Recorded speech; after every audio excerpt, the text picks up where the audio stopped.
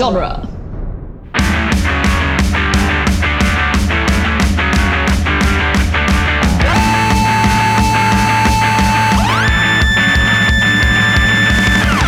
up, nerds? Welcome to Tales from the Short Box, the once-weekly Wednesday podcast where we talk about comic books. My name is Adam Sheehan, and I'm here, as I'm always here, with Sean Petit. Yo. Casey Crawford. Hello. And RJ Vite. Heyo. As a reminder, this is a spoiler-heavy podcast. If you haven't read the books we're going to talk about, we're going to spoil those. I'm going to give you timestamps in the episode descriptions to skip anything that you might need to skip. Our top story today is the new X-Men Ultimate Collection Volume 1 by Grant Morrison, Frank Whiteley, and a whole bunch of other people. We'll just say. A lot of people on this book. Yeah, I tried to write as many as you can, but Yeah, I just saw that many names and went, you know what? Look them up.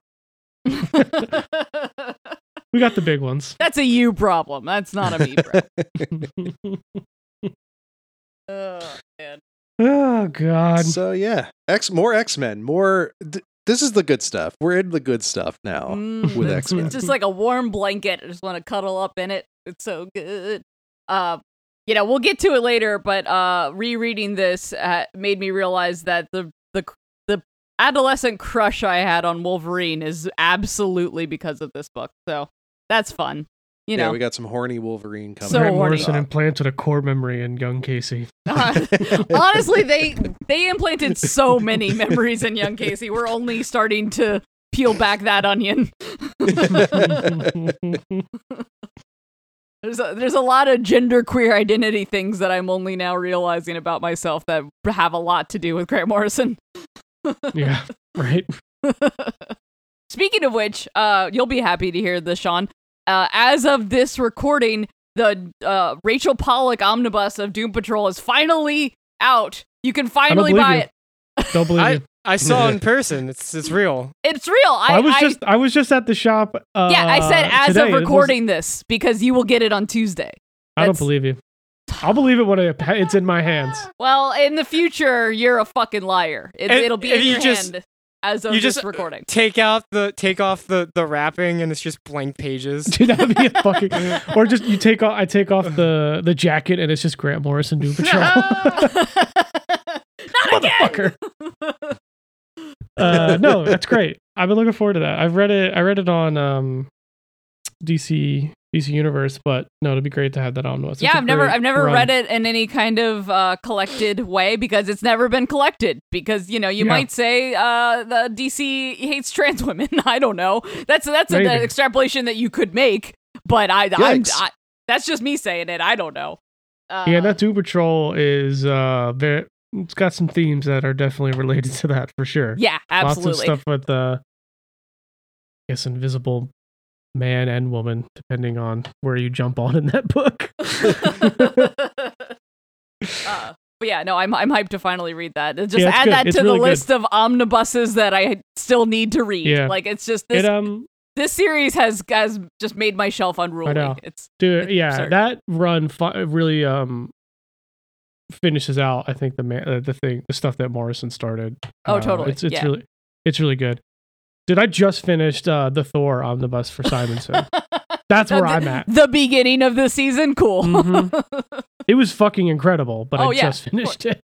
While we're on sacrificing our free time and our shelf space, on our Patreon stuff that we're recording right now, where we're all reading manga, and I may have developed a problem. I just started Dragon Ball. Just like, all right, drop into Dragon Ball 1. I think I lost Adam. I created a monster. It's what happened. Dead now. I'm telling you, it's the bite-sized nature of it. I'm telling you.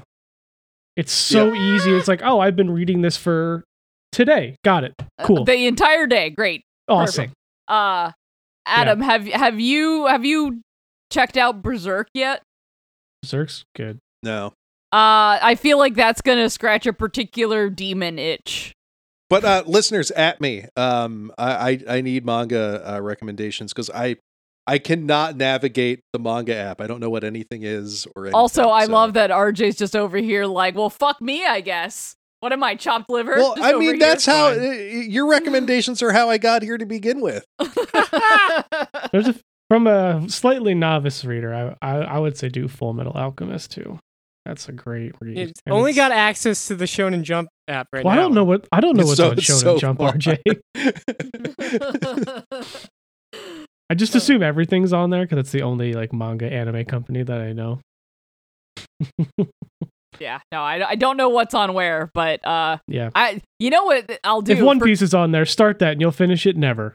Yeah, I'll be a skeleton with a beard by the time it's. Yeah, it'll be great. Well, if Skeleton with good vibes.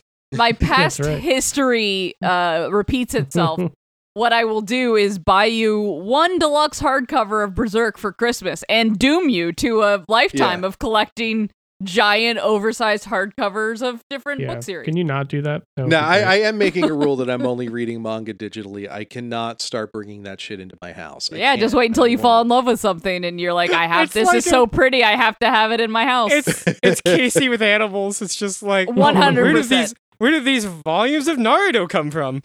Oh God, Casey, if you end up coming up to visit anytime soon, you're gonna leave with 2 cats at least. Yes. I have so many fucking feral cats in my yard right now. my most recent cat, I feel like he needs a cat.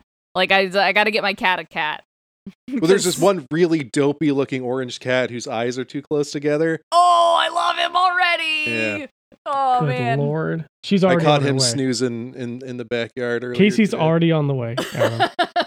Yeah, I'm hitting stop right now, and I am getting on a train at 11:09 keep at night. in mind, these are wild cats. They were born outside. Hell They've yeah. always been outside. Challenge They are- accepted, my friend. It's like taking in a squirrel as a pet at this point. Challenge accepted. You do not understand my history of taming wild animals as pets.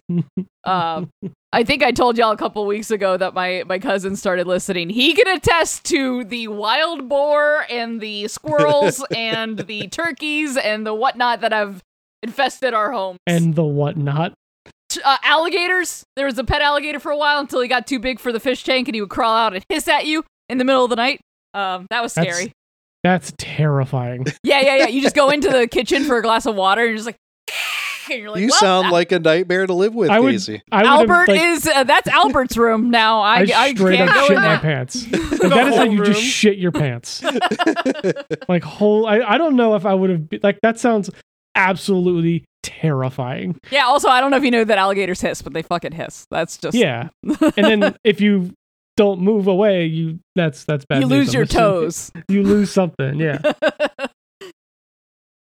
That's the one warning you get.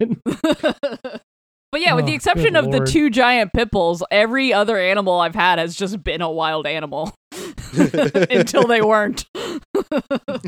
Until you decided otherwise.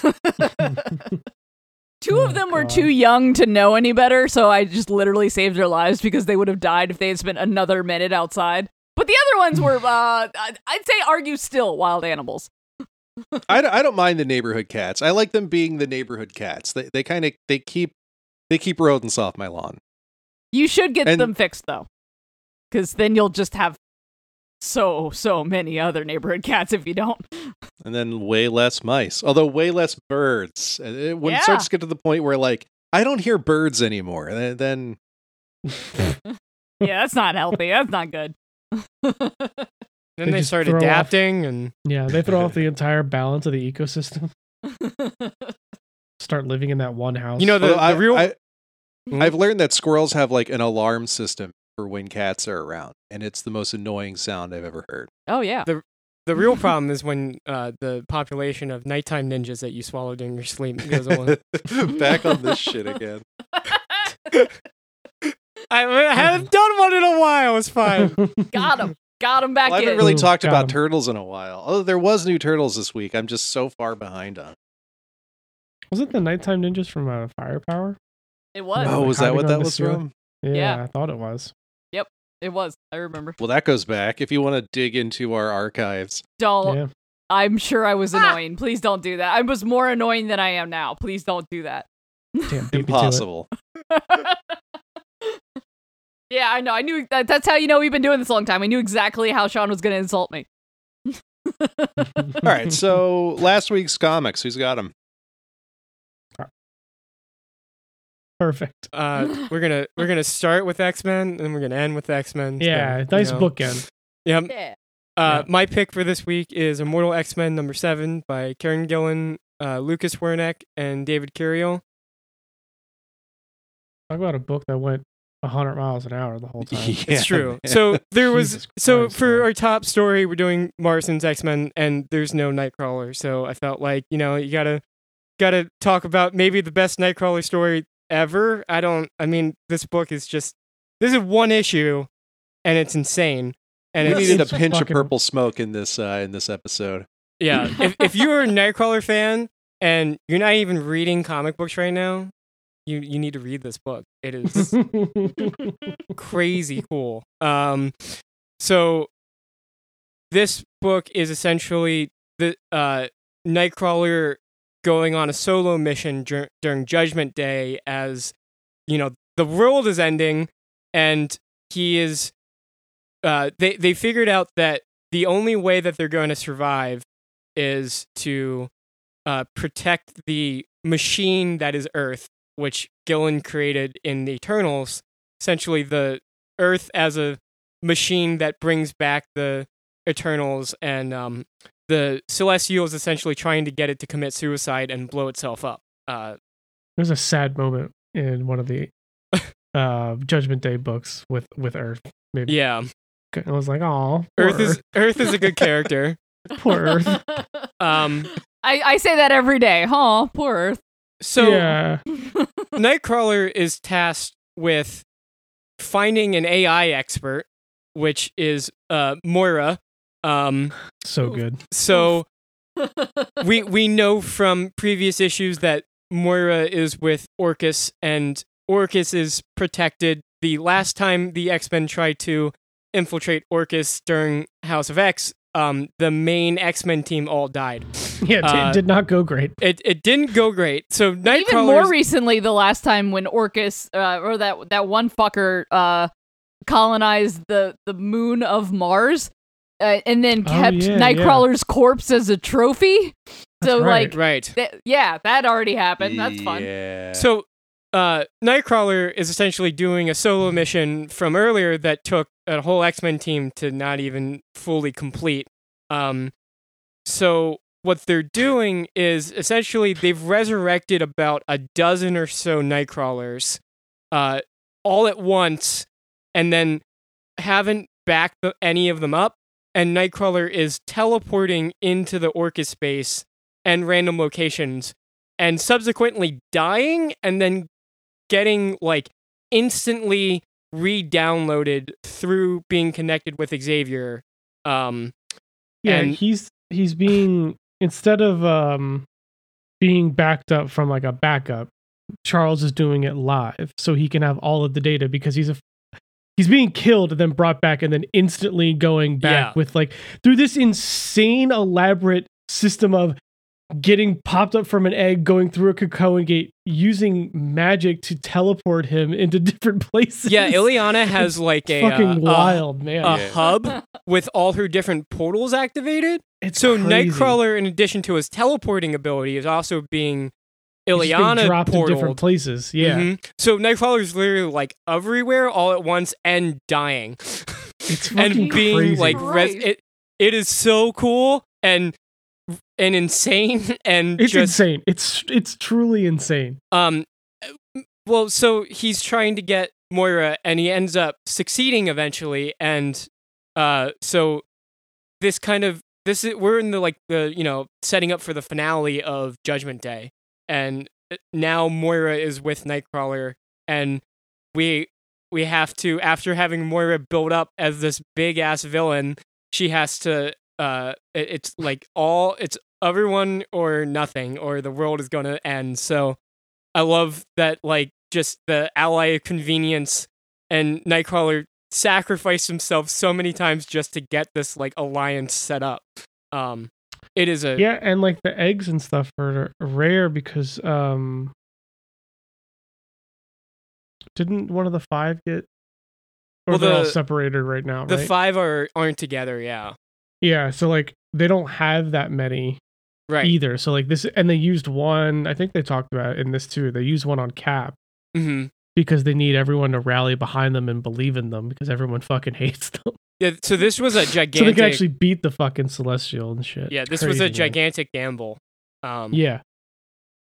I just like So- the whole vibe is like, everyone's like, why are you doing this? He's like, oh, I should try something new. The other shit wasn't working. I'm like, all right. This dude rules. But the issue is Kurt, going all these different places. It's also him narrating, and Gillen's voice for Kurt is amazing, and it kind of really just emphasizes, or like symbolizes the character in like one issue. It just gets like it talks about his current mentality, and the voice for Kurt in this book. It's so good. It's really I'm not like trying to be hyperbolic when I say it's maybe my favorite Nightcrawler story, especially in the last decade or so. It's really a phenomenal issue and a highlight in Gillen's Immortal. So, I mean, honestly, I think Nightcrawler through this entire like House of X, like new era of X-Men, has been one of the most interesting characters because he like went through the crisis of faith. It's just like, oh, if we can be resurrected and are immortal, then I have to re-examine my entire like concept of life and death and religion. I have to like take a hard look at myself as someone who went to literal heaven. Yeah, exactly. So then he recalibrated his beliefs and now has done all of the most heroic like dying for the cause. Like he like that when he did die on, was it like Phobos was the moon of Mars? Like he literally died saving Earth from like a horrible like meteor attack or something. There's something to that effect where it's just like, oh yeah, no, dude just keeps literally marching into hell to save the entire galaxy. Like hero shit. Well, yeah. And he's a great character in that, he's just kind of, he's like the Superman of the X-Men, where he's just kind of hope and kind of the optimist always, even in the face of just overwhelming odds. So I like he's kind of like tired of everyone's shit too, like Destiny. Yeah. So he's just like it's true. grabbing like Destiny, bamfing him out, and like fucking talk. Yeah. Like I'm gonna. What the hell I is wasn't going gonna on? drop you, but like you needed to believe I was going to, because like you know some shit, and I'm tired of fighting with one hand behind my back. Yeah, I I'm not also playing his 4D chess stepmom with at you. one point. Yeah. Oh yeah, that was Yep. great. Yeah, I really liked that conversation because he was like, it's like, yeah, I get that you can't, or it was like, if you have a power to help right now, you have to use it. Like, you can't just wait for an opportune time. Like, we're literally all dying. Yeah. Right. No, this is He the was time. It is go time right now. It was funny, like when he was saying like, we don't bring people back from the dead, we bring people back from earlier. Yeah. And it got me thinking, like, okay, if we've established that heaven is a real place, are there just like 9 or 10 Kurt Wagners in heaven right now? Is there like a Kurt Wagner wing in heaven? Well, I think what he's trying to say is none of them remember dying. Yeah. Everyone who's been brought back, he's the only one of all of this that actually remembers the time he got killed and knows what it feels like. So it's not actually it's not resurrecting really the same people. person. Exactly. But yeah, so then each time that's like Kurt Wagner 3.0. Like, I mean, but it also then that depends on where the fucking soul is, and I don't want to have that yeah, conversation. Hickman's whole there's been so many discussions of that online, and my whole thing is Hickman's whole point to doing the resurrection thing was to cut through the like meta-ness of dying in comic books. You're just supposed to not worry about it anymore. Yeah, because you don't have to. So we got it out for it. Yeah. So Right. then he made it a cool part of the story. Yeah, which is great. I get that people want to look at it with a magnifying glass, but really, I just want X-Men stories. Going back to the beginning of House of X, Wolverine was resurrected with his fucking entire adamantium skeleton intact. And even dumber, Steve Rogers was resurrected with his shield that is not part of his body, but it was like in the egg with him. So I like that he was naked, but he had his shield. Yeah, no, it's silly comic book shit. I don't because he died with Kurt, so maybe they went and picked it up. No, it was in the egg with him. He broke out of the egg using the shield. Because that's the big splash page you need for the end of the comic book, and no other explanation matters. That's all it needs to be. My thinking pretty much at this point with the X books is that I will gladly take whatever egg resurrection thing over, the Phoenix put Jean in a coma for 100 issues, and it wasn't actually Jean who did the Dark Phoenix saga because the Phoenix just became Jean. Like, I don't think people who are complaining about the egg things realize that if you look at any of the ways people have come back from the dead, it's all just it's all ridiculous. Like, I'd rather have the character than not have the character at the end of the day. So I remember when they killed Colossus. I don't know what to tell you. And there was an issue where they spread his ashes, and I was like, well, I guess that's it for Colossus. Never going to see Colossus again. Yeah.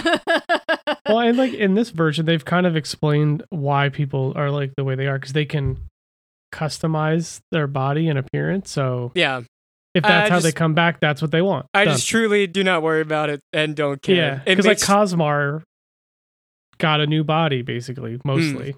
Yeah. So it makes for good stories. It's cool. Yeah. Yeah, exactly. It's comic books are cool. Period. It's like the most comic booky way to solve it, and it's fucking great. Yeah, exactly. All right, so I had a way better segue into this when we were still talking about Stray Cats. I was before my book. Yeah, it was like 10 minutes ago. I've got Chilling Adventures of Salem #1 by Cullen Byrne, Dave Schoening, and Matt Hearns. So they're bringing back Chilling Adventures of Sorcery soon. So they've been kind of teasing at it for a while now with these one-shots. Like we had a Madam Satan one-shot a while back. But this is just like this one-shot of like a day in the life of Salem the Talking Cat from Sabrina. Oh, yeah. And it's fucking great. It's just like, it starts with him just kind of like being out and about and like catching mice and whatnot. And he gets like kidnapped by this group of stray animals. And it's like all kinds of animals, dogs, cats, ferrets, frogs, but they all have like glowing eyes. And they bring him to this magician who is calling upon, what was the demon? Abaddon. And like putting the souls of demons into these stray dogs and cats to be like his army of the damned. Those motherfuckers. And then leave those dogs alone. Right. So then it gets to Salem and like the spell doesn't work. And then Salem speaks up and he's like, you fucked up. Like I already have a soul in, like, I'm already a vessel for some other soul. And you know who really doesn't like trying to put a soul into something that already has one? A demon like Abaddon. So now all of these demon animals just turn on him and like they knock over his candles and stuff, and the place starts burning down while he's being like ripped apart by all of these demon animals. And Salem just kind of walks out. This is fucking rad. Yeah, also, they drew this magician to be Peter Cushing, and I really fucking appreciate that. Look at him. That's the most Peter Cushing drawing I've ever seen.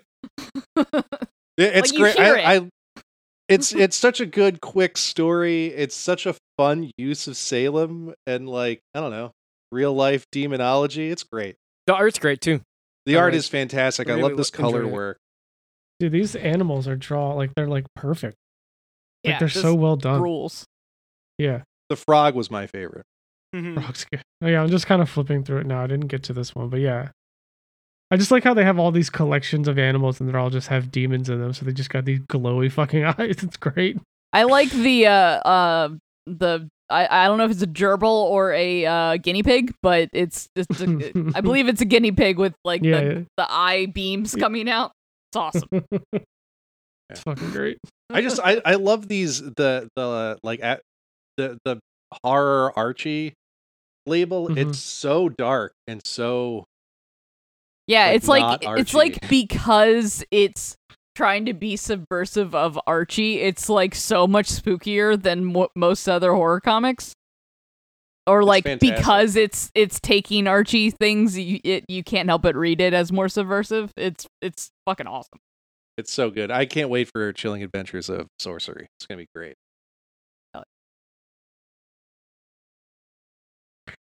Okay.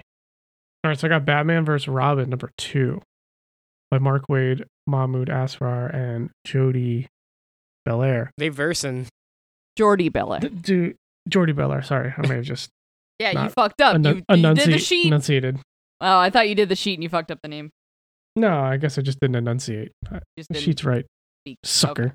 Okay. I love Jody Belair. So this issue, well, if you didn't read the first one, they're feuding. They mad. guys. They mad at each other. This issue, we find out why. And if you guys have, we get a familiar character. If you read, I've been reading World's Finest, the demon. What's his fucking Nedza. Yeah, Or if you Nedza. know anything about Chinese mythology. or Chinese mythology. Yeah, we find out that he is the one that has taken over Damien and is basically controlling him to do what he wants. And he currently the demon is gathering all these magical items and like trying to supercharge himself. So you just see like these people going all over the world. Like they take like Ragman's like soul suit and like all these other magical items from across the DC universe, and they're like ripping all the power out of it and putting them into like Dr. Fate's helmet to like supercharge it for nefarious purposes, of course. This dude's got quite the cod. He does. He has a pretty good cod piece. But yeah, most of this story is basically Batman with the newly resurrected and/or complete fabrication of Bruce's brain, Alfred, as they try to figure out what's going on with Damien, and they take a nice little trip through Cain and Abel's house. yay. Oh, that's great. Yeah. It's nice. It's nice when you remember that Sandman is technically in the Mhm. the DC universe. Yeah. Also, Yeah. I love that what's his name? Faustus is in this, and you get the Dr. Faustus and the Felix Yeah. Faust. Felix Faust. Yeah. Yeah, and you Oh, get the Justice League fingers. Justice League Justice League finger Yeah, puppets. yeah. It's like that classic Justice League cover from. I Yeah. think it's like his first appearance. I've been that's the seeing cover that for it. panel on Twitter and Instagram all week. It's Of awesome. like, because It's it's great. such a funny out of context panel because he has like superhero fingers and he goes, "Why is this happening again?" Yeah, it's fucking great. Like I hate. It's it also when a that really happens. good out of context 60s cover where it's just like that, you know, Yeah. we were talking about with the DC Crisis on Infinite Earths, like that's the silly shit that DC Yeah. Comics were, is him talking to all of his superhero finger puppets. It's fucking awesome. Yeah, so basically we get a really good recap too. Bruce is basically, as he's getting sent around magically by Zatanna and going into Cain and Abel's house, kind of seeing through all the memories. So we see like what happened in Robin and how like they know that it's Ra's al Ghul's mother that's kind of leading this charge with this Lazarus Pit demon. It's like the origin Um, of the Lazarus Pit, too, right? Yeah, which is funny because it's like Alfred like turns to Bruce. He's like, "Did you know the Lazarus Pits had an origin?" He's like, "I do now." Mhm. Well, I never really thought about it, but here we are. Yeah. You're talking to a dead guy. Yeah, so we get a lot of lore in that way, but effectively we find that Damien kind of goes exploring on this island because he knows like something's there, and that is where they locked up Neza. Like that's where the demon is. So he let him out In And then- World's Finest. in World's Finest. Yeah, so they locked him up in World's Finest. So this takes away, and then Bruce sees it. It's like, and it finally clicks. It's like, fuck, don't do that. That dude literally nearly killed fucking everybody. Yeah, and like so I now- don't know when World's Finest is technically supposed to take place, but like Dick is Robin and Alfred's alive and Yeah. Clark It's a while doesn't ago. have John. Like John hasn't been born, Damien Yeah. hasn't been born. So like it's clearly a long time ago. Whatever. It's been a while. however Yeah. time works. Yeah.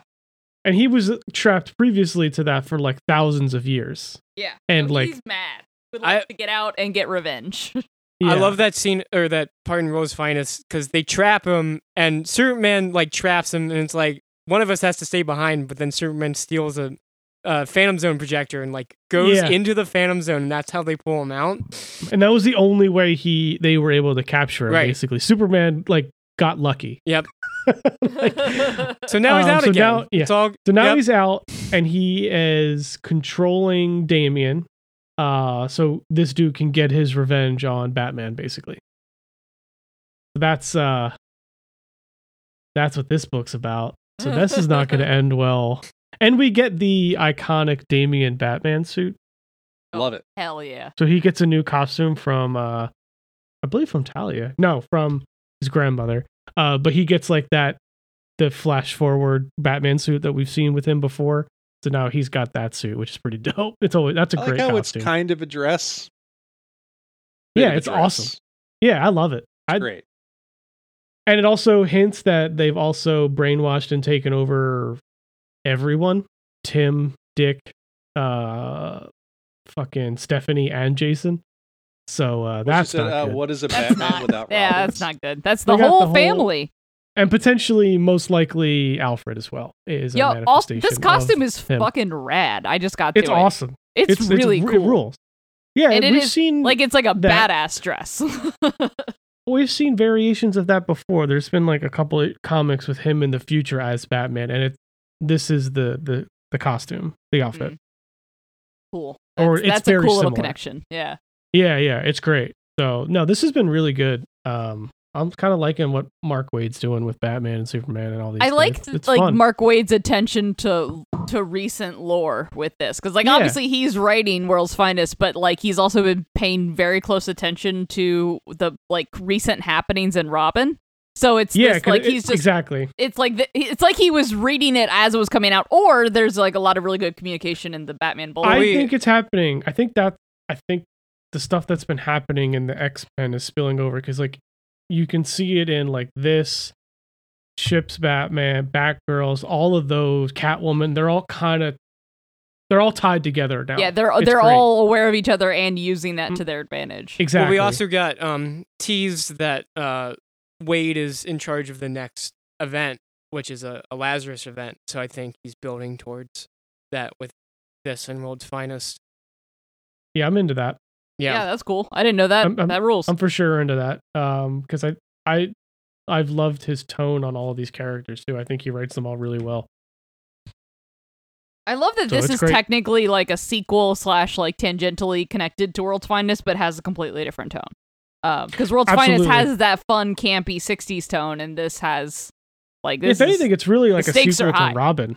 Yeah, no, it is. Yeah, It's it's both, like a- but you really need to have read Robin more so than World's Finest. Yeah. But they do a really good job of if you didn't, Yeah. they let you know. Like this issue specifically gives you a really good because Bruce doesn't know what really happened either. That makes sense. Yeah, he wasn't there. Yeah. So Also, we Mahmoud get that. Asrar's killing it. This shit rules. Dude. It's that art's dope. It looks really cool. I love his art just in general, but Yeah. I didn't realize it was him like in the first issue, and then I was like, oh wow, the fight scenes are amazing.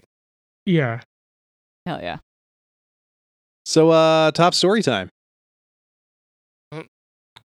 I mean, This is where we once again declare that we are an X-Men podcast. We're definitely yeah. today I mean, and this- We are an every X-Men day. podcast. We are an X-Men podcast and a Grant Morrison podcast, and right now, Officially? synergy with both at the moment. I mean, second cool. to Claremont, this episode also felt like an inevitability, right? Yeah, no, absolutely. Yeah, for real. Yeah, for sure. It took us a long time to get here, but we got here. Yeah. We took the long way. So, RJ, last episode, you had some really cool context for us on Claremont and all that shit. Do you have any precursor to this? Because I read this at the time, but I don't think I was really reading any X-Men right before this. So, Didn't the movie just come out or was about Yes. to? Yeah, the movie. Which one? The first first one? one. Yeah, the first Oh, Fox wow. one. Yeah. Holy shit. So Yeah. there's a Grant Morrison reason why they're wearing new suits, and then there's An the actual movie just reason? came out, so Right. Yeah. People- It's clearly editorial told them that they had to do this, and then Grant Morrison came up with a better reason why they had to do it. my thing about the suits is that they're sick, but I'm glad that they didn't last past the much of the run. Like, Yeah. I really like them, but I don't think they work for. It was nice to see the like go back to, They got dope belts though. yeah. I'll give them that. I mean, like I said, I like them. I just glad that they didn't become like the main version of the. I of like their how outfits. the artists, each of them, because I think there's a couple artists through this what we cover. They all kind of draw them a little bit differently. So like I like on the cover of 114, like the X for the jacket for like Scott and Jean is like on the front. Like Beast has it on like the undershirt. Logan just says "fuck you guys," but like the X for Emma is where her clothes aren't. Yes. Oh, I I just thought never that was- realized that. What? So, Oh, yeah. yeah. So Emma had the two main outfits that Emma wears in this. It's either that where the negative space makes the flesh X, or Yeah. Flesh X. she's wearing an X sticker across her tits. Oh, yeah, that's the it's, other one. That's it's- right. Yeah, it's yeah, yeah, either yeah. the complete opposite. It's either that or the complete opposite of that. Incredible. Right. Both incredibly implausible and Well, also awesome. We'll talk about it more. I also want to point out that in our little avatars for dueling genre, the cartoon versions of ourselves, RJ is wearing one of these jackets, and it's to I this forgot day about one of my that. favorite things. Oh yeah.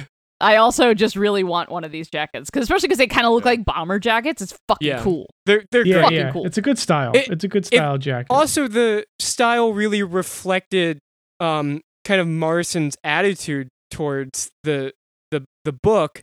I had mentioned it to I mentioned it earlier off camera, but Morrison wasn't as big a fan of the X-Men as we usually talk about in the show of someone, this like usually X-Men is like the dream job, right? It's a love letter. Yeah. Yeah. But Morrison wasn't too attached to them, and they like a lot of this run is kind of really innovating them for the turn of the century, and not getting them out of the shadow of Claremont and kind of evolving them past that point. And I think a lot of Morrison's like really anti-establishment and anti-authoritarian views got endowed into this X-Men team because there was a very decided and purposeful shift from we're vigilantes that do vigilante shit to when Jean is talking to the press like later in the book, it's like this very definite like we are a rescue team and we are a humanitarian liaison, we're doing things for the betterment of the world, not superhero shit. Yeah. And I think that also reflects instead of having goofy superhero costumes, we have a uniform that signifies that we're here to help. Mm-hmm. You know what I mean? Right. Yeah. Yeah. And plenty of Morrison's gender politics and ideas are throughout this book. I mean, to me, it's so funny. It's one of those things, like Morrison specifically. It doesn't even register because I just expect it to be there when I read Morrison anymore. I'm just like, yeah, of course this is happening. Like but it's still like you said. It's so for when you don't read a lot of these books, like that doesn't happen a lot in books like this. But like Morrison, I feel like it's in every book and all of the major heroes that they write. It's crazy. And I feel like it works so well for X-Men because X-Men has been queer coded the entire time it's existed, in one degree purposeful or another. But also, I think a lot of the reason that I have the outlook on gender politics, but also comics that I have is from reading Grant Morrison early on. Like, this is probably one of my first introductions to the X-Men before I went back and found other shit. And this and Doom Patrol definitely were just yeah, gender Yes. shit's weird, man. I think- and then just like not acknowledging it at all as I being think a thing. I think in a way, even though intentional or not, Morrison is kind of the perfect follow-up to Claremont, someone who in 75 would change the way they wrote female characters because they started reading feminist philosophy, and whose female characters for the time were so different and actual characters and Yeah. something They existed as characters, Right, not just and, props. the 2000s turn of the century counterpart to that is Morrison and their beliefs, and I think it was it's such a good follow-up, even though this run is pretty divisive in X-Men fans because it is so different from every X-Men run. Even now it stands apart from them. It really pushed the book further than it had been, and made it so unique to just Claremont's kind of overarching shadow even decades later. So I also Yeah. think it's I don't know if it's just the costume aesthetic or if it is, I think it's the costume aesthetic and the way the characters talk more so than the actual plot. It's punk as fuck. Like they injected their It punk is, rock yeah. mentality into it too, where it's like I can't even point to any specific examples of it, but it just feels like more of a fuck you. It feels Well, I more feel of like a my punk knowledge coming just, osmosis through you. Just, here to help. just like, being on the same podcast. But I agree, and that I think that really that vibe is through the whole book. Kind of also like a not a fuck you to X-Men fans, but like just like they made it's like I'm gonna make this book different, and you're going to either vibe with it or you're not. Yeah, no, not like a fuck you specific to anyone, but like this is gonna be what it is, Right. and you can love it or yeah, hate it. This is I'm writing X-Men now. Exactly. Deal with it. I'm not going to I'm not going to like nostalgia bait you. I'm not going to Exactly. I'm not going to tailor this to the people that have been reading X-Men for 40 years. I'm not going And also, I'm going at Mach 10, and you can keep Dude, up or not. And, seriously. That's the thing It's that awesome. stood It's out to me very- in this book. very Morrison fashion of just like, you better be paying attention because I'm not going to insult Yeah. your intelligence by slowing down ever. Got shot out of a fucking cannon, and it didn't slow down at all. It's funny. And it Crazy, doesn't dude. for the rest of the series too. It's fucking awesome. Bonkers, We, man. we talked off mic a lot about this, but this book came out in the height of my X-Men fandom, and I stopped reading X-Men right here. Like I read the first 3 or 4 issues of this and went like, I don't think this is for me, and then didn't pick it up again for years. It's So crazy it's to think weird. that this was running the same time as Austin's, which is like Oof. which if you take a poll, it's probably the dirt last bottom run, like in terms of quality. Like everyone hates Austin's The one thing run. that X-Men fans can agree on is fuck the Chuck Austin run. Like we can Like, What fight was about the Chuck everything Austin else. run? That's the one with the Draco, like Nightcrawler's real father is Azrael. Oh, yeah. And then I okay. believe he gave Angel healing blood, and Yep. there's something with Bobby and P and like Ice P or something. I don't know. Yeah, man. It's all Ice weird. PA. It's a weird Just like a time. slushy? Yes. Anyway. Yeah. Ew. Yeah. It I just don't comes out in remember. a Like, on solid top of- rod. I try to black out Yeah. that whole run, to be But like honest. on top of like Morrison's writing being like very divisive, Frank Quitely particular is a love it or hate it kind of vibe, He's a and very unique artist. it's a for very sure. but like I love it, and I completely understand why people hate it. I actually I mentioned my cousin earlier. I sent him a copy of All-Star Superman because he's a huge Superman fan who hasn't read very many comics. So I was like, this is the one. Here you go. But like also, warning, the art, you might hate it. I don't know, because I don't want to assume you're going to love this, but give it a shot, because it's a very, I want to say, wiggly style. Oh, it's wiggly. Like, it's wiggly. Yeah. There's stuff about it, about the styling and like the costuming and stuff in this book that remind me of Aeon Flux, like the original animated series. Like, it would look really good if you were reading it in like a massage chair. So everything just like you're on the same frequency. It's like the cabinet of Dr. Caligari, and everything's just kind of wiggly. Yes, I think the it's very. I like. Yeah, Quietly. I love it.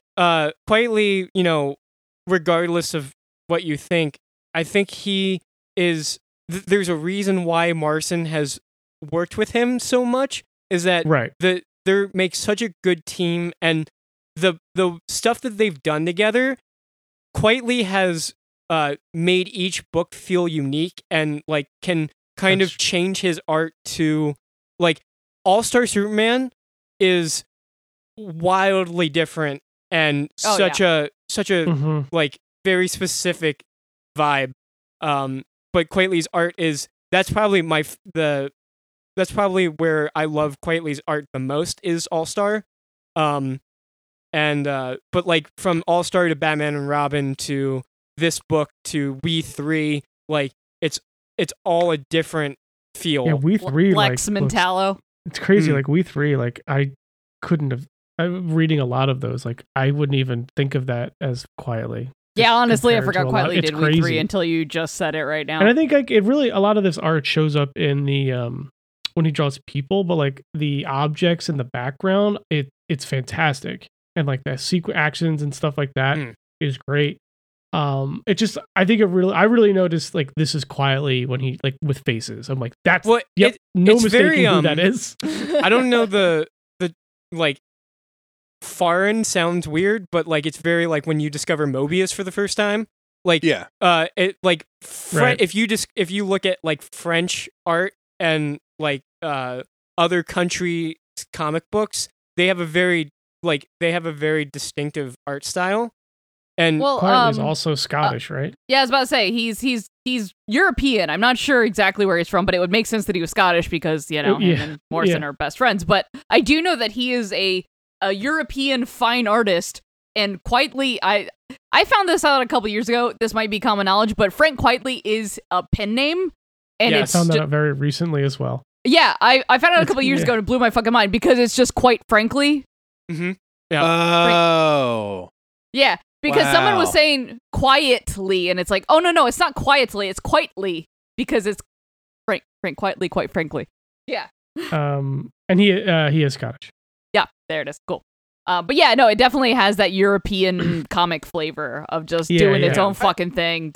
To fuck you, I was trying to find a way to describe how different the vibe is in this book from regular X-Men, and I kept saying the book sounds different, and I know that seems crazy to say, but like I don't know, the whole atmosphere is different. Like you hear a lot of comics, I've noticed. I do. It's weird. This again, I thought it's fucking like it's like watching like a thrill ride. Like is it just going?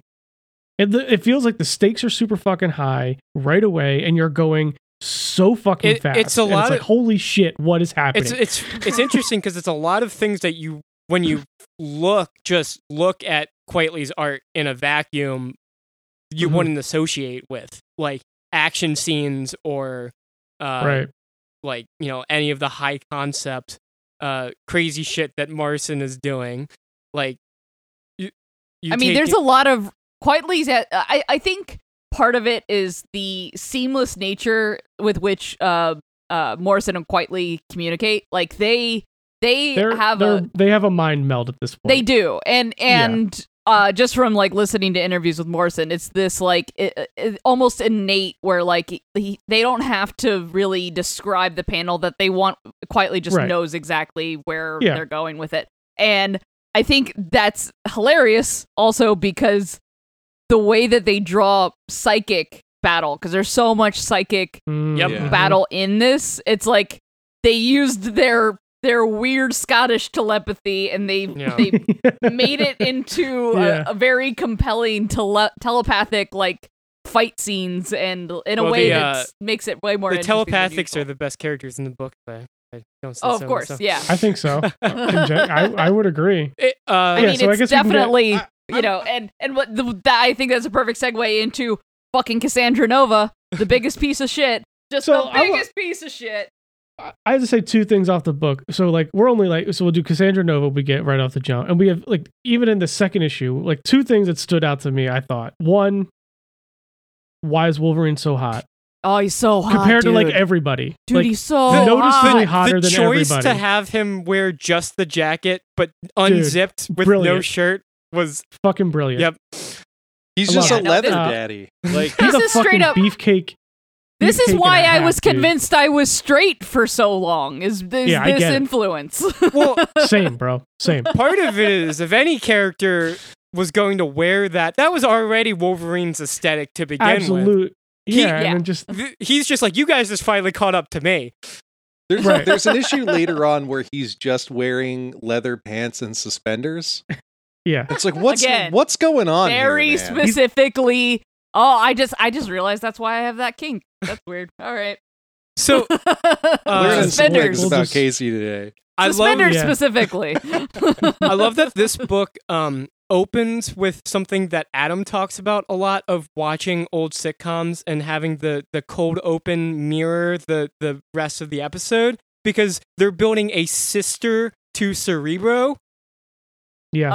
Like, come on. Oh, Yep. I Yeah. didn't even get that. I've read this twice now. I didn't even catch that. Yeah. I didn't catch that Yeah. till just now, but it's like absolutely 100%. Well, I was There's- just yeah. like, oh man. I love how you framed it like the cold open. That's so But- good because this is 'cause exactly what we it is. talk about that all the Yeah. time. We do, yeah. And it's also Scott and Logan fighting out of date Sentinels, which becomes Right. relevant Yeah. later on as well. Yep. Yeah. I love the Yeah. Wolverine Yeah. stuck in the Sentinels. Like, you can stop doing that now, Logan. Yeah, It's it's just, real like, dead. batting You're at good. Yeah. And like Like a the cat. other, it just like is again because Morrison just launches you out of a fucking cannon. Genosha is just like, here you go. I'm like, Is- oh all right. shit! Like Yeah. Are we gonna agree that it's This is a- Genosha or Genosha? Oh, I always say Genosha. it doesn't really but- matter. It was Yeah, Genosha either in the way. cartoon in the 90s. Okay. Oh, okay. All right, But Sean, either you're way, wrong. You've been out. Like that's a enormous moment in X-Men. I'm like, oh fuck, here we are. Okay. Yeah, what's the body count? 16 million, It's like, and it's holy just Yep. it just shit. happens in the blink of an eye. Like It's 2 literally, pages. it's yeah. It's 2 pages. It's so funny It's- how much of this book are these like gigantic events that like yeah. like are still important to X-Men. Like they shape Crazy, the next dude. 20 years of X-Men. And in some ways, happen completely off panel.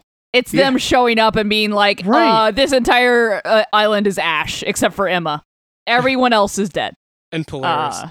And was And Polaris. this the first manifestation of Emma's diamond form? yeah. Yes, All right, this is so- her secondary evolution. Oh, here we go. Yep. And RJ. I was waiting for it. No, Let's it's just- fucking go. It's the best thing Morrison created. They were playing around with secondary mutations. I think like they talk about Beast. Right. They do. How he's like- yeah, Yep. Hank goes through it in But this, man. Beast is like He Beast has does. been devolving for like 30 years. Whatever that whatever means. that means. I Yeah. think they Yeah. stopped it at one point. I feel like Morrison may stop it because like that comes up a lot in this issue. The fact of him devolving. Everyone's Yeah. like, no, you're fucking not. Like, stop. And Yeah, you're good. You're good. Don't worry. Fine. maybe that's what Austin was doing with the angel healing blood. But maybe. anyway, there was a period of X-Men where they were playing around with secondary mutations. I don't think Morrison started it, but maybe I'm wrong. I don't know. No, I don't think they did. It was because like when it happened to Emma, it was described to the reader in like a As something that's been like happening. catching us up to Yeah. that Mhm. being a recent discovery Yeah. in X-Men. So it's So Emma is teaching. She's Genosha is, if you don't know, it's it became a mutant like sanctuary run by Magneto. on an island. Sound familiar? Yeah, they keep doing that. They've Which done is that. why when they proposed Krakoa to Emma, Emma's like, Really? No more Again?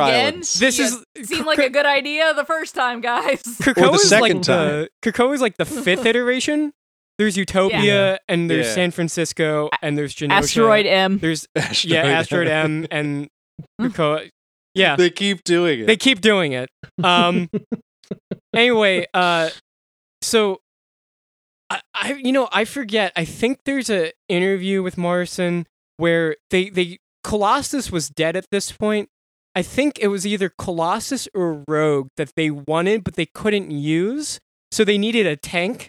So they just That's awesome. they just gave Emma a secondary mutation, and it is one of the most brilliant things in X-Men, and it helps fully shape my favorite character ever.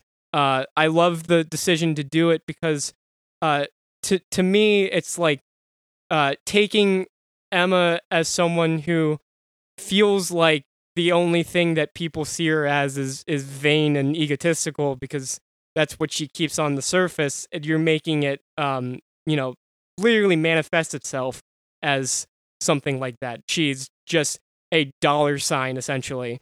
Like it's she's always every time she lets someone close to her, she gets hurt, so she guards her heart, and Morrison literally gave her a way to do that physically.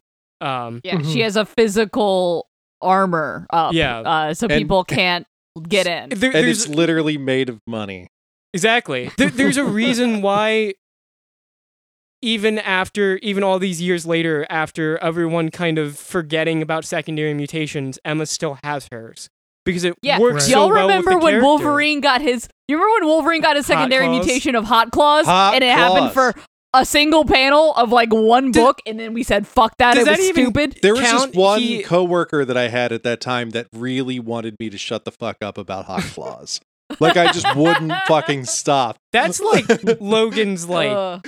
3rd or 4th mutation.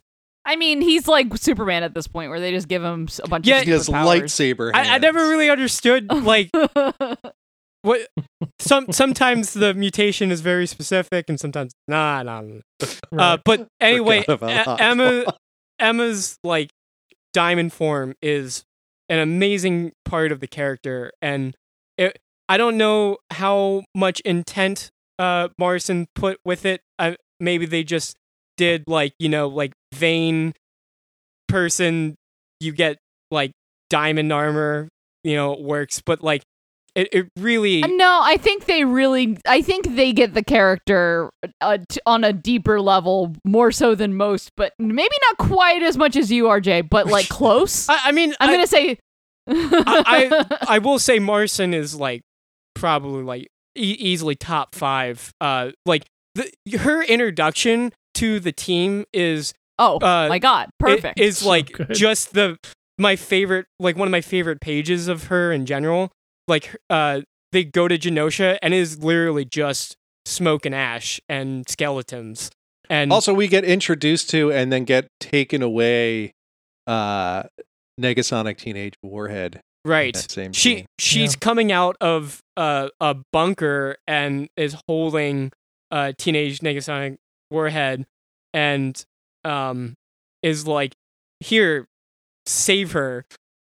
Yeah, she's like delirious. She's Right. been holding a corpse for 2 days, completely delirious with grief, and like has basically lost her mind. And like that absolute sheer like sorrow that she had was, and I'm sure just the instinct is what spurred her secondary mutation.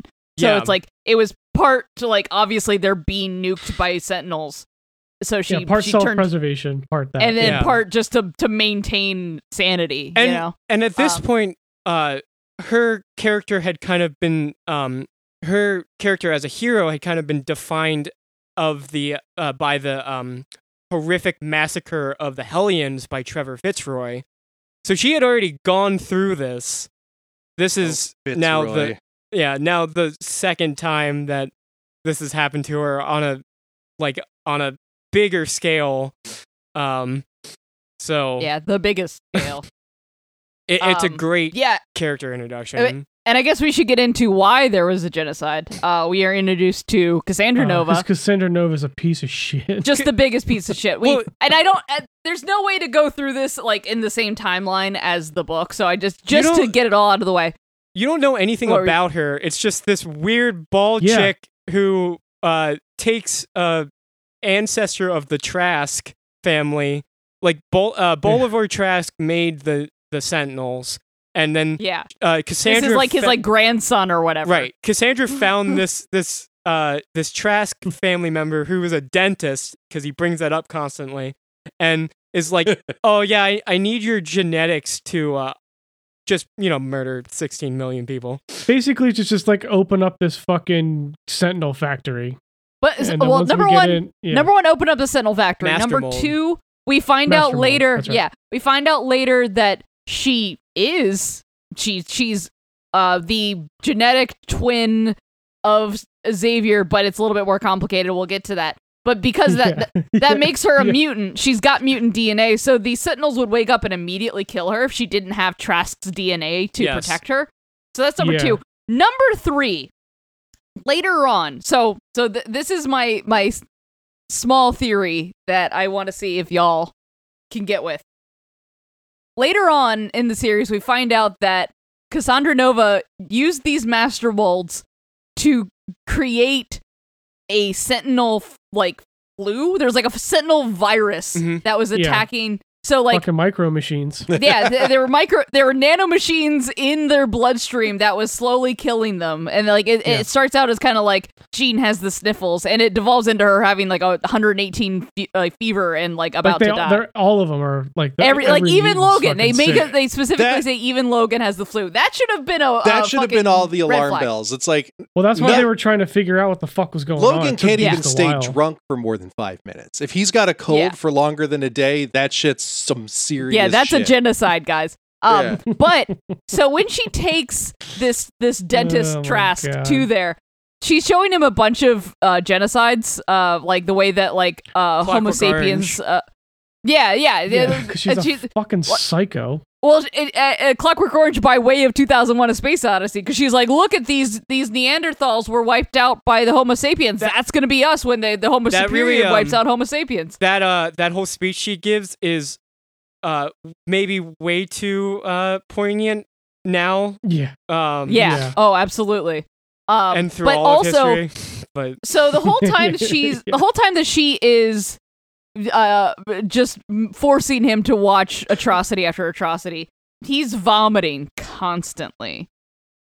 My theory is that this fucker also had a cold, and that's why she brought him specifically, because I'm sure there were also like a bunch of Trasks. But if this fucker had a cold, the Master Mold can create and adapt Sentinels to any, like it can be introduced to new technology and adapt to it. So, if she brought a flu virus to a Sentinel and went, here you go, bud, and then the Sentinel replicated it and turned itself into a fucking flu virus. But they also specifically talked about this Master Mold has been running wild and been making things out of just spare parts and shit, so it could have just been exposed to a bacteria in the fucking jungle. They specifically made a point to say it's been making Sentinels out of random shit. But they also go out of their way to say that she has planned everything and thought of everything, and she obviously just needed her DNA. But also she needed to make a flu so that she could weaken the entire X-Men so that she could infiltrate. Well, once she was able to control the Master, she could say, hey, make nanobots. Well, I don't know if because that's why she brought the Trask. It doesn't. Right? Yeah. I don't know if could be both though. Cassandra. I don't know if Cassandra comes across Sublime at all in this, but Sublime, who is another character, his whole deal in this book is he is harvesting mutant organs to turn people into mutants. He's it's transhumanism as a villain. Yes, but he is also a sentient. He is also a sentient ancient virus from antiquity that is just possessing Sublime right now, and then he becomes the mutant drug kick, which they That's the most all Morrison take. Shit. Yeah. Yep. So maybe cool. Yeah. Sublime and Cassandra were in it together, and Yeah, maybe. I mean, I think these all could be plausible. There's also honestly. there's a lot of themes going on that could just Marcin be does There's also a person lot of connecting heavy thematic foreshadowing that's going on in Marcin, these first few issues. Marcin does a lot of shit with like weird shit with bodies. It's a lot of there's a Oh, lot of yeah. body shit through this. There's a lot of body horror for sure. Yeah. But yeah, so like we're already running long, so just to get through the bones of the Cassandra plot, Cassandra Nova was fucking Xavier's twin sister in the womb that he fucking murdered because he sensed evil. He sensed evil because there's a Shi'ar, call it the what's it called, RJ? Wanda something. Yeah. No. It's like the Mumudari. Hold on, I'm gonna find it. Muhadrai or something. Yeah, I don't know. Yeah, but like, so there's an ancient concept that the Shi'ar have that you will at some point meet your perfect opposite. So in the womb, Xavier met his spiritual opposite. It's the Last Jedi, but Luke actually murdered Kylo instead of not. But in the womb. Yeah. But in the womb, yes. And yeah, so she managed to take all of his genetic material and his therefore his X gene and was born into the astral plane. Mm-hmm. Even though her body died, like her body was born stillborn, but she in the astral plane took 40 years to manifest a body, a corporeal form from the genetic makeup of Xavier. So that wasn't she makes at a one lot point? More sense when Morrison says it. Wasn't she at one point just a lump of stuff like clinging to the side of a sewage drain? Yes. Yeah. Just seething and pulsating with hatred towards mutants. Yeah, like, she's literally the pink goo in Ghostbusters 2, to put it in Adam terms. Thank you. Put it in Adam that formed into a person. Honestly, I've been talking about the pink goo in Ghostbusters 2 a lot these past couple of years. I mean, is the internet just the pink goo? Honestly. Is the pink goo a topa? Yeah, it's a whole thing. Yeah, that's like one of the craziest fucking... She's like it's like that's a fucking insane. Yeah, because of that, also, she has this vendetta against. everything. Her entire purpose is to kill Xavier, but by way of I'm gonna kill everything you've ever loved. I'm gonna genocide. Because she's not like a all person, the mutants. quote unquote. Oh no, she is a hate tulpa. She is. You're right. Yeah, like no, she is born out of nothing but pure opposite of Xavier, which is like whatever the opposite of empathy is, I guess. I don't know. I love that the first time that they take her down, she's like about to put on Cerebro and like mind control everyone, and Emma just snaps her neck. Yeah. Dude. Yeah. Just not even thinking twice about it. Fucking awesome. And then Xavier shoots her like 9 times. So that's that. So the first interaction with Cassandra is her trying to like breaking in, hurting everyone, and then they're like, "What the fuck is this?" And then they kill her in that way. Emma snaps her neck, and Xavier shoots her. Funny foreshadowing. Xavier earlier in that issue used the gun as a threat to someone who was trying to take over his mind. It was Cassandra, I think. Yeah. Oh, it was Cassandra. He like put the gun to his own head. Yeah. And then later on was talking to Jean about it, and he was like, I would never ever use this gun on another living thing. And then like later, like a couple pages later, just empties a clip into Cassandra, which should kind of tell you something about what ends up happening. Well, yeah, that's because you find out that isn't Xavier at all. She got into his head and put his head in hers. So like his consciousness is dying and languishing in the corpse of Cassandra, and Cassandra is now in charge of the biggest mass destruction weapon in existence, that is Xavier's brain. I love when they're all dying of the flu, and Cassandra is in Xavier's body, and Beast through the whole time is working on a cure, and he does it, and then they're about to like inoculate people, and then they're like, no, wait, that's what she Jean wanted you figured to it do. out. Yeah. Jean's like, no, wait, Yeah. that's what she wants you to do to get her body back and to free herself of the virus. It's like you can't. Yeah, then Emma and the Cuckoos end up coming up with the fucked up way to take care of her. Yeah, that shit was nuts. Dude. Yeah, Yeah, Yeah. it's awesome. Also, yeah, This it's called I was surprised that these arcs Mumudrai. were really like, yeah, like Mm, there's yeah. a Mumudrai lot is of Cassandra Nova being a real piece of shit. Yeah, just like the fact that she's like a character in the X-Men now and is just like on a team is just Yeah, it's crazy. baffling to me. Like, know. no, what the Well, fuck? because The most I don't genocidal have thing. like all the background, but like now reading this, it's funny. Like it makes sense why every X person is just like, no. What the fuck This is she bitch? doing here? Can you get the fuck out of here? we know please? there's like Sinister and Apocalypse and all these people, But, like, but no. no. She probably Fuck has you, the man. most mutant blood on her hands than anyone else on the earth. Like, and just like no redeeming value at all. And there's negative remorse except on top of that- everything else. yeah. series where Jean Grey gives her empathy, I guess, that was the basis for her joining eventually. Is that the one with Sea Rebro, SEA Rebro, where they live under the ocean? Yeah, no, fuck that. I don't. We don't count. We don't count that. That doesn't exist. That didn't happen.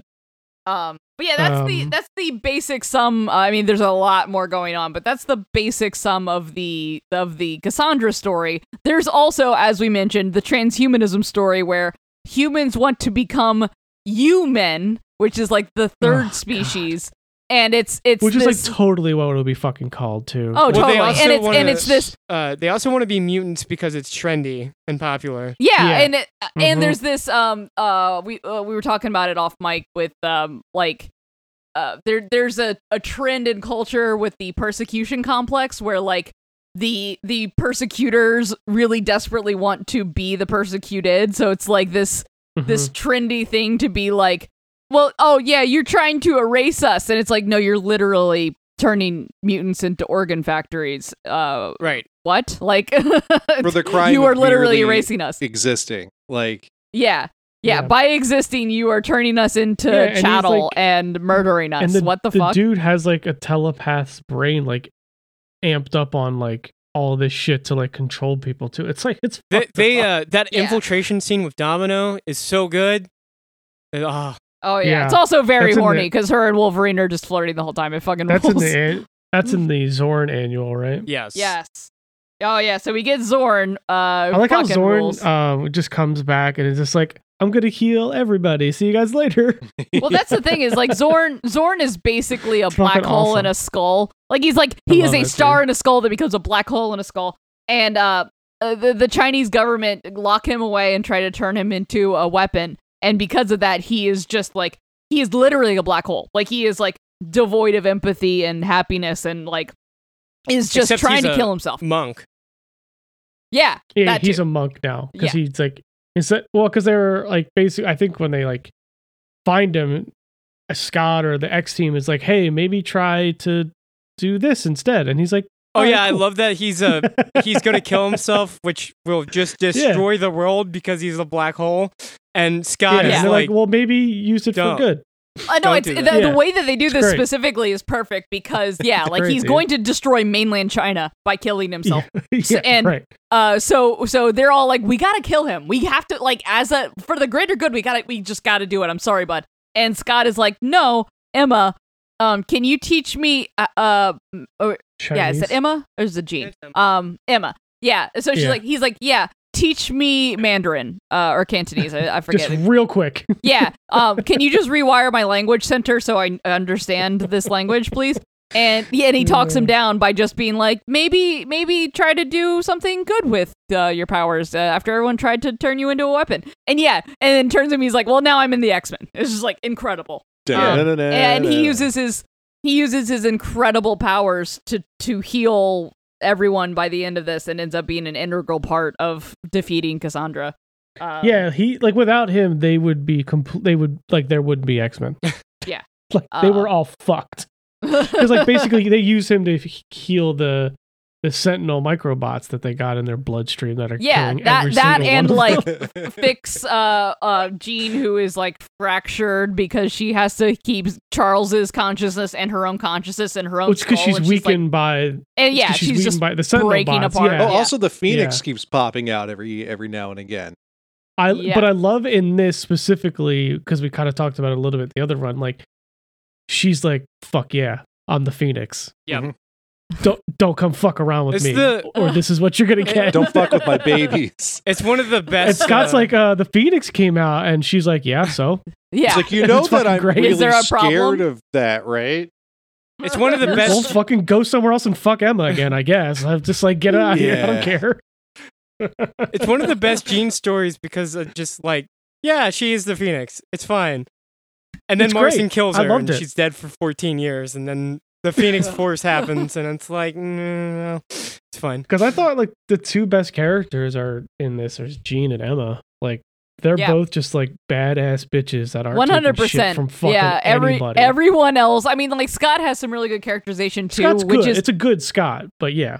it's saying a lot for me because like I never really like Scott, but this one the characterization is just so on point and like Yeah. Scott's great. literally Wolverine great. is played for laughs most of the time. What laughs and he's just the beefcake. Like he's just like, Dude, it's but he also like complete he has beefcake. he has the entire like B plot where he's just trying to rescue this chick that doesn't want to be rescued, and they just keep going into diners, and then she just like pukes acid, and then he just fights the diner owner like 10 times. Yeah. and I that's know, it's just hilarious. their plot. And it's, like by and the he time they just get keeps like, hey, if you want to live, just can you stop running The- away? Just the like, can thing we just about, do this? The thing I promise I will give you food if you stop running away, and then she just keeps running. The thing about Yeah. Morrison, Scott, and Logan is that they get the dynamic so well.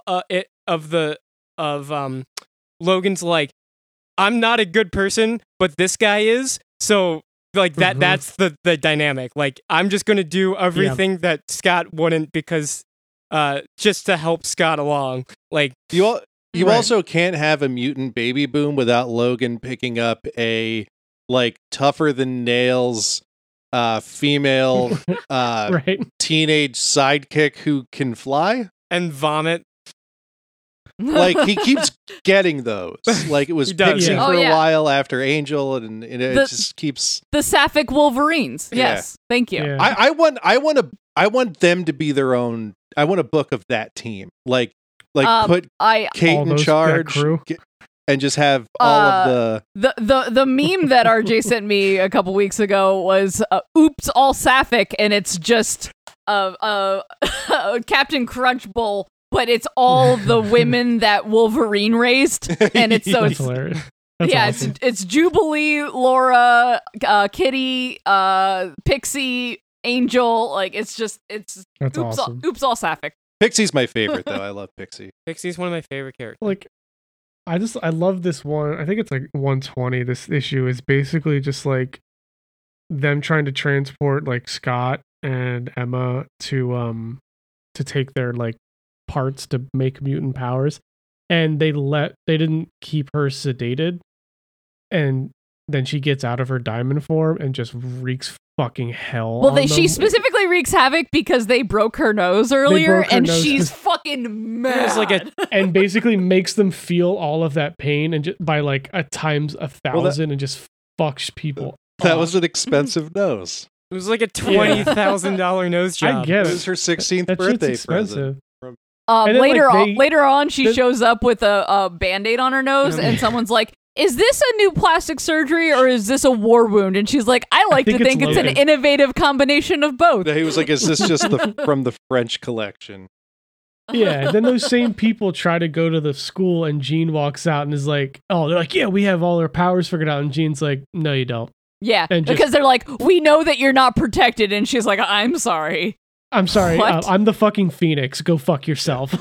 Like, and just destroys I have an them. intergalactic bird living Jean in my body. Jean makes a bunch of fascists poop themselves. I mean, I don't. There's not a more Morrison thing that happens. and then lights them on fire. Like Yeah, that's and the then- most and then, Morrison like- scene ever. Yeah, they puke and poop themselves in their stupid like spacesuits, and then like I love that like Wolverine and Angel, aforementioned troubled teen, they roll up to the school right as this is happening, and he's like, "Welcome home. This is it's a safe haven for mutants, and it's perfect in every way." And she's like, "There's a bunch of naked dudes on fire running for their lives." Like, let's face it, Angel covered was in poop and safer puke. before. Like, I mean, just don't be on the wrong side of the Phoenix and you're fine. Don't be a fascist and you won't have to be on fire. It's fine. You won't have to be on fire. That's a band name. It's an easy. Also, I love at one point that like there's the head fascist is talking about using Emma's traits, and he's like, Diamond Liquid Lipstick. What a good band name. And I'm like, man, fuck you. It is a really good band name. That's the parts of Morrison's punk shit just bleeding through. Yeah. And they had that cool silent issue in here too. Oh, I love the silent issue. Charles's brain. It was really cool. One that gets homaged later by Hickman and Dodderman. Yeah. Mhm. Yep. Yeah. It's it even cool. it even has the same kind of like fuck you jokes because like it's been I don't know, at least 20 years since I read this, and the like dynamic of Emma and Jean in that great. silent like psychic world is really good, because like it's Emma fighting like visages of Cassandra that are just like puking and trying to eat her, and then like Jean comes up and she's like, "Thanks for your help, Emma," and she's like, "Fucking kidding me?" Been covered in vomit this whole time. This sucks. Yeah. Yeah, and that's like when you get like the silent history of Cassandra and Charles too. Yeah, literally Emma just like walks out of the room and she's like, "Yeah, so he's got a secret twin in the womb that he killed. We gotta go." It's like, what? I like how many times in this book Hank figures out something nightmarish and has to go run and tell everyone else. Like he finds out that the brains are switched between Cassandra and he has to literally break himself out of a coma and then carry the corpse of Cassandra Nova to Jean outside. Charles. Yeah, and he's like, "No," and just like passes back out again. And then later when he finds out that the flu they all have are sentinels, and he has to go run and tell everybody, it's like, man. And nobody's listening. I feel like he says it like 20 times, and he's like, "Guys, it's because there's sentinels in your blood. Guys, are you not understanding what I'm trying to say? In your blood, you're like really not getting it. There's sentinels in your blood." I don't know if they do anything with it, but early on he says he discovered that there is like a end date on the human genome, and they'll all be dead in 4 generations. Oh, that's one of the. I don't know if that's that comes one of the up. big things of Morrison's run is that eventually, well, Cassandra's propaganda is essentially that humans will go extinct and be replaced by mutants. It's literally the fascists. You will not replace us. It's the white replacement theory, but for absolutely, it's 100% that bullshit. Yeah.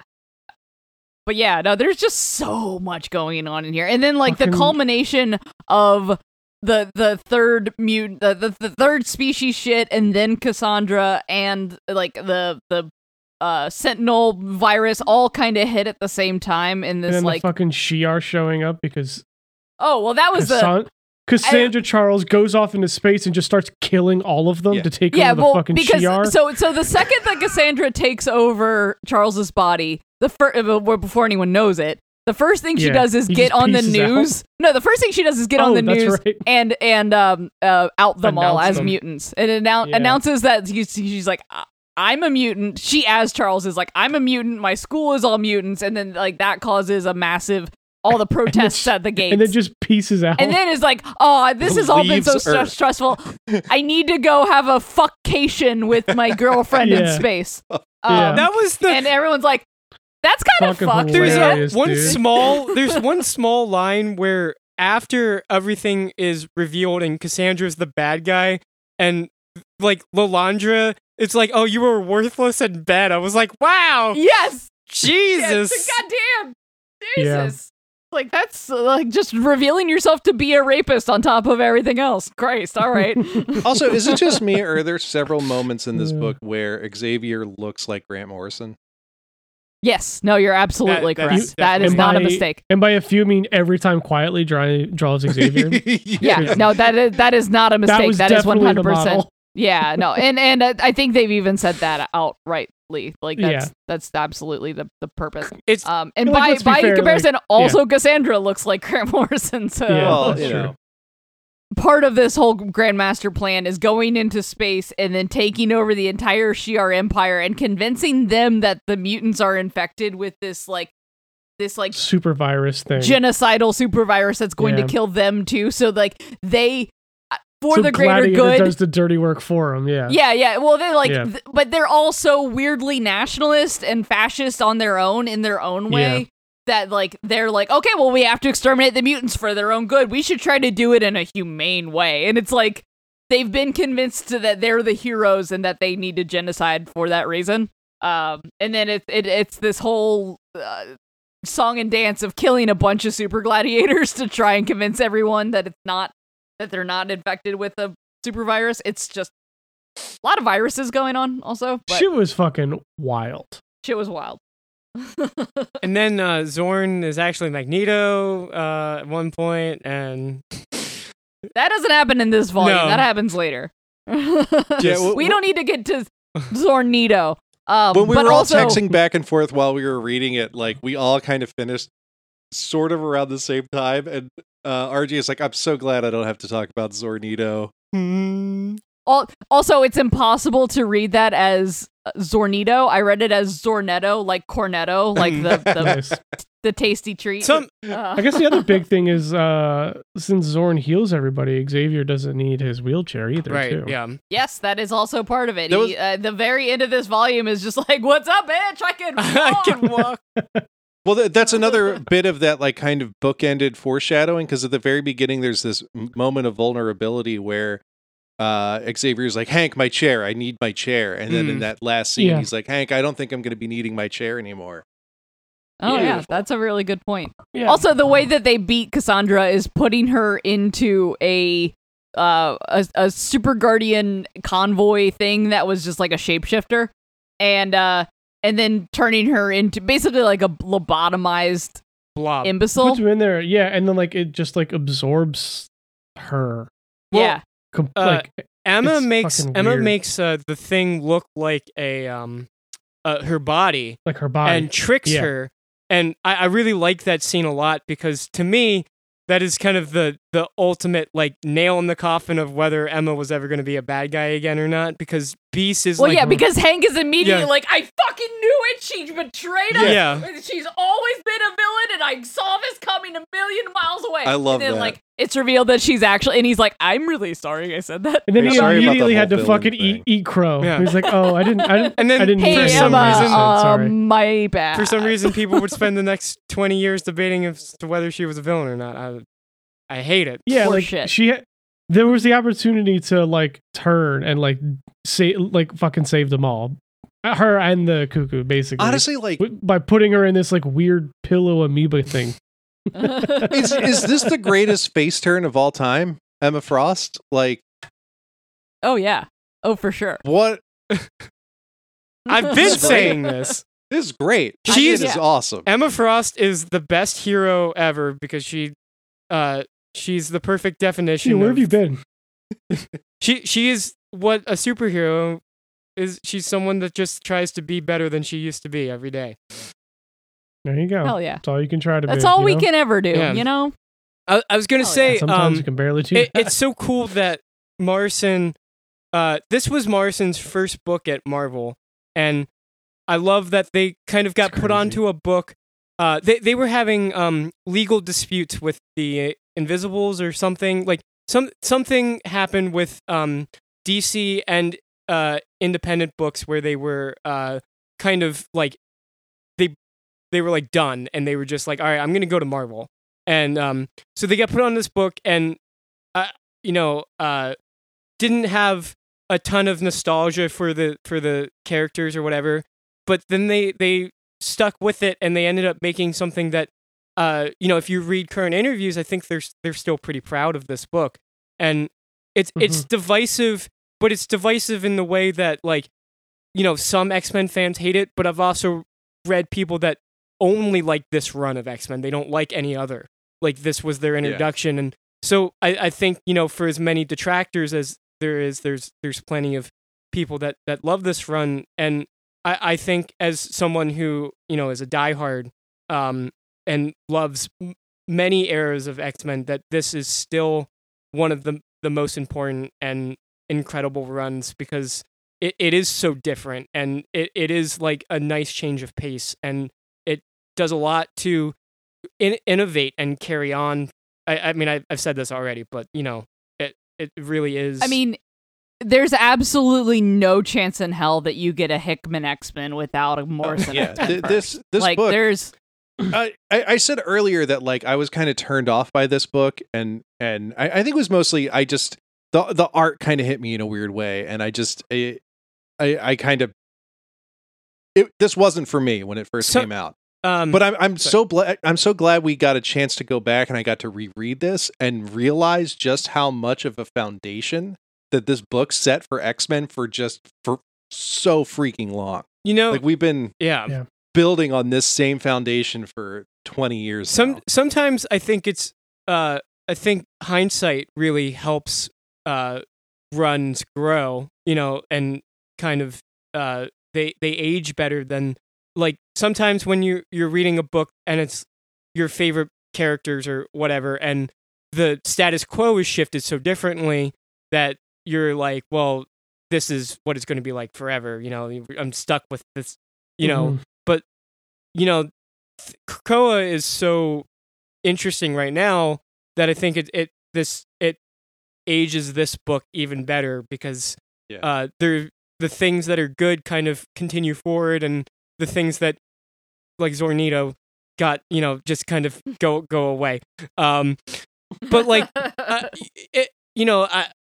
it's hard because I've been there with favorite characters or books that are bad or you're not liking at the moment, and you feel like it's going to last forever and that your favorite characters are gone, but that's not always the case. And I think sometimes going back to new X-Men, if you weren't liking it in the beginning, maybe now that you know how things play out, maybe that will help. I mean, from personal experience, I feel like some of my favorite things in general, not just comics, but like music, movies, comics, my initial response was, fuck this is stupid in some way, And then going back and revisiting it as a more well-rounded person has been like, oh, this is like specifically like Minor Threat. The first time I heard Minor Threat, I fucking hated it. First time I heard my favorite album in general by my favorite band, I hated it because it was so different than the thing they put out before.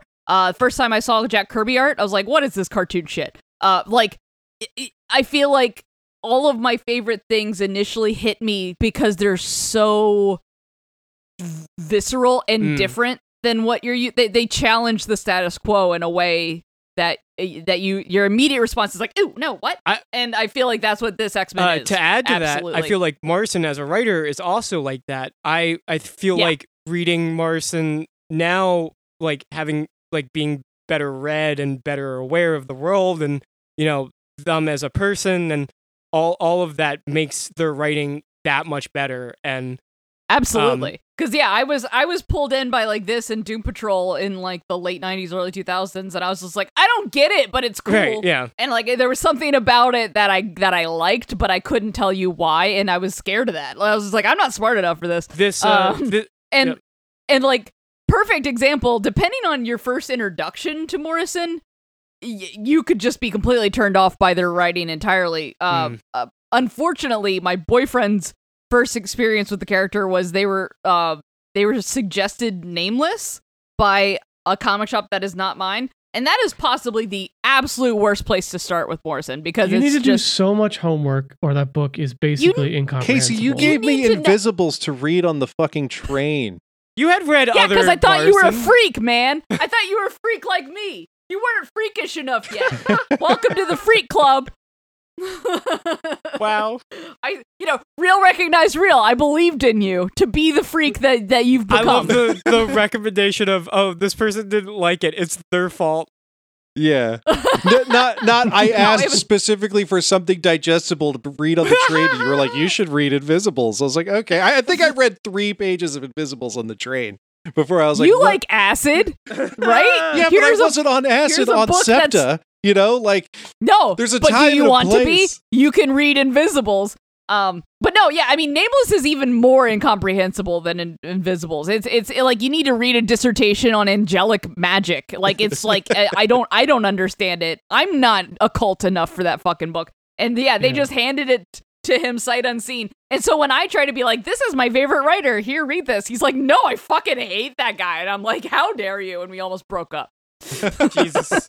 But Just kidding, we didn't, but it was serious. this X-Men run is that different. Like, you know, just it is such a drastic change, but I think it's worth it for everyone to check it out. If you don't like the X-Men, if you do, and you haven't read it, I think it's definitely worth a go.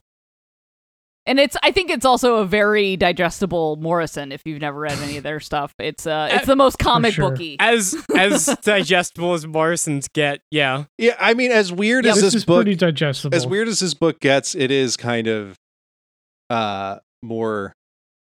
I don't know. It still has the bones of a superhero comic, Yeah. It's still whereas most grounded in other being things. It's X-Men. funny Right. to Yeah, see like Morrison kind of condensed by editorial, but at the same time, I can't believe they still got away with the things they did.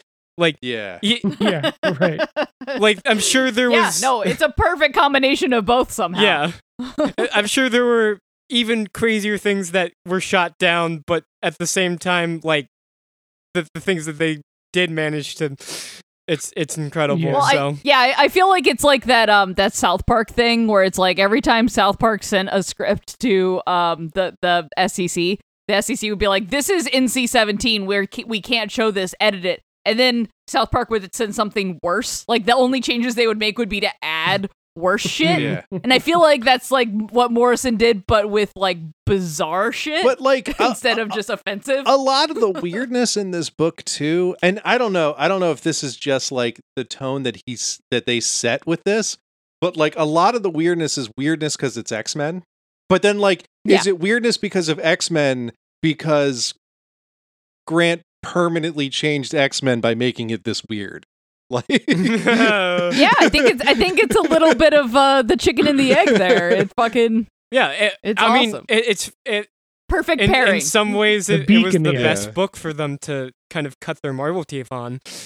Just Yeah. Yeah. you can do so much that there, you know, you've got the weird space and then the Just give Morrison a team of misfits and good things are going to happen. it's true. That's all I'm saying. So is that it, or did we hit all the spots? I think we did. I think my head's gonna We could explode. probably talk about Zornito go more, any further. but, you know. No, I'd rather not. I'm good. I would. My head's gonna explode like I'm Jean Grey with a mutant cold holding Xavier in my skull. I'm good. I don't need to. So that concludes the X-Men portion of this season. I'm glad we did. This was a really cool 2 runs to hold side by side, and like it's funny to call this run like a more modern run because this was 20 years ago, but like comparing this to Phoenix, it's like, okay, this was the changing of the guard. You had like this kind of X-Men writing, and then from this point forward, we have this kind of X-Men. Like that's the before and after. I like that we chose these 2 volumes to do this with. But what do we have next this season? Coming up, we're almost done for this season. We're already recording Superman. the Patreon stuff. Doing Superman for all seasons next. We're doing our love letter to Tim Sale. Yeah. So that'll be full. Yeah, I don't think we've all read Superman for all seasons, but that's an all-time great as well. Pretty excited. Hell yeah. It's a great book. So tune in next week for some Superman. Yeah, so plugs. God, my brain is just like liquid at this Yeah. point. No. So We are shattered Speak- psychically. Speaking of Patreon stuff, we've been recording our off season stuff that we release on Patreon first. We're doing manga. RJ's ruining my life with manga. So stay tuned for that stuff. Hopefully, we're gonna get that out with the first one out still in October. And consider joining our Patreon because you'll get it early. And you'll get all kinds of cool stuff. It's October. We always have fun stuff out on the Patreon, so go check that stuff out. Also, let's keep this conversation going over in the Discord. I'll give you a link to that and our Patreon in the episode description. As always, follow us on Twitter and Instagram at Last Week's Comics. For me, for them, this is Tales from the Short Box. Goodbye, everybody.